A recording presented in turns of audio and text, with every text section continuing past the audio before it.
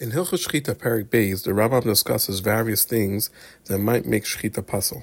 The Rambam begins by saying that a person is allowed to shecht an animal in any place except for the Azara, because in the Azara we do not shecht regular food. The Rambam continues and says that if a person says this animal is a shlamim and its child is chulin, it's regular, then if it was shecht in the Azara, then the child is mutter b'achila because it's not possible to shecht it in a different place. The Rambam continues and says that we do not shecht into rivers or water because the person might say that you're serving the water as an avodah zarah.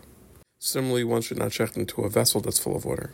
One is, however, allowed to shecht into a vessel that has dirty water or cloudy water, where the reflection is not noticeable in it. The Rambam continues and says that the way someone shechts is that they extend the neck of the animal and they pass the knife back and forth until the animal shechted. And this can be if the animal is lying down or if it's standing up.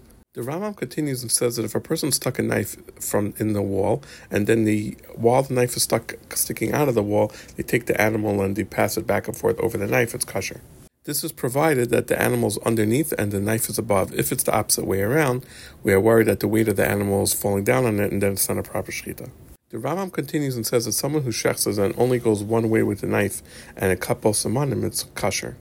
Additionally, if you went back and forth until the entire head was cut off, it's also kosher. See more details in Halacha Tes. The Rambam continues and says that if two people were holding a knife from each end and they went back and forth to shecht an animal, it's kosher. The Rambam continues and says that the shchita of chulin does not need any kavana, even if it happened to happen without intention, it's kosher. Based on this, a chevesh, someone who can't speak or hear, or a shchita or a katan, a minor, or someone who's a shikar, is allowed to shecht. It would be kosher if they shechted properly.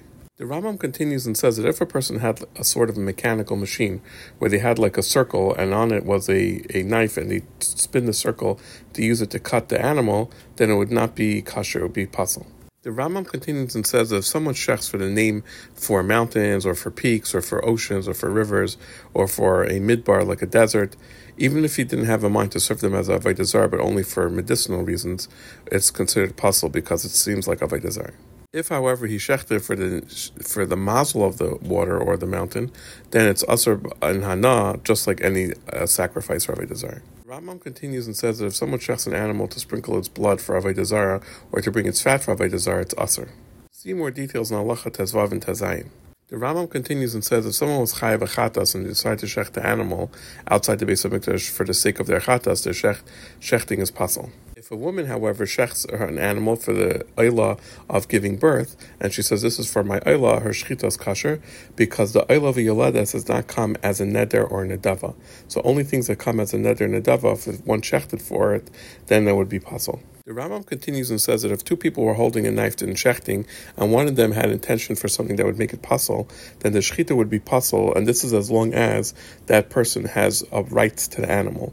If, however, it's owned by person A and person B has a negative thought that would make it pasul, it wouldn't make it pasul because you can't make something from somebody else pasul. The Rambam concludes by saying that if a yid shechted for a guy, even though the guy has a mind for all kinds of different things, the shchita is kosher, because we go based on the person who's shechting. Therefore, if a guy shechted for a yid, even if it was a katan, a minor, the shchita would be an avela.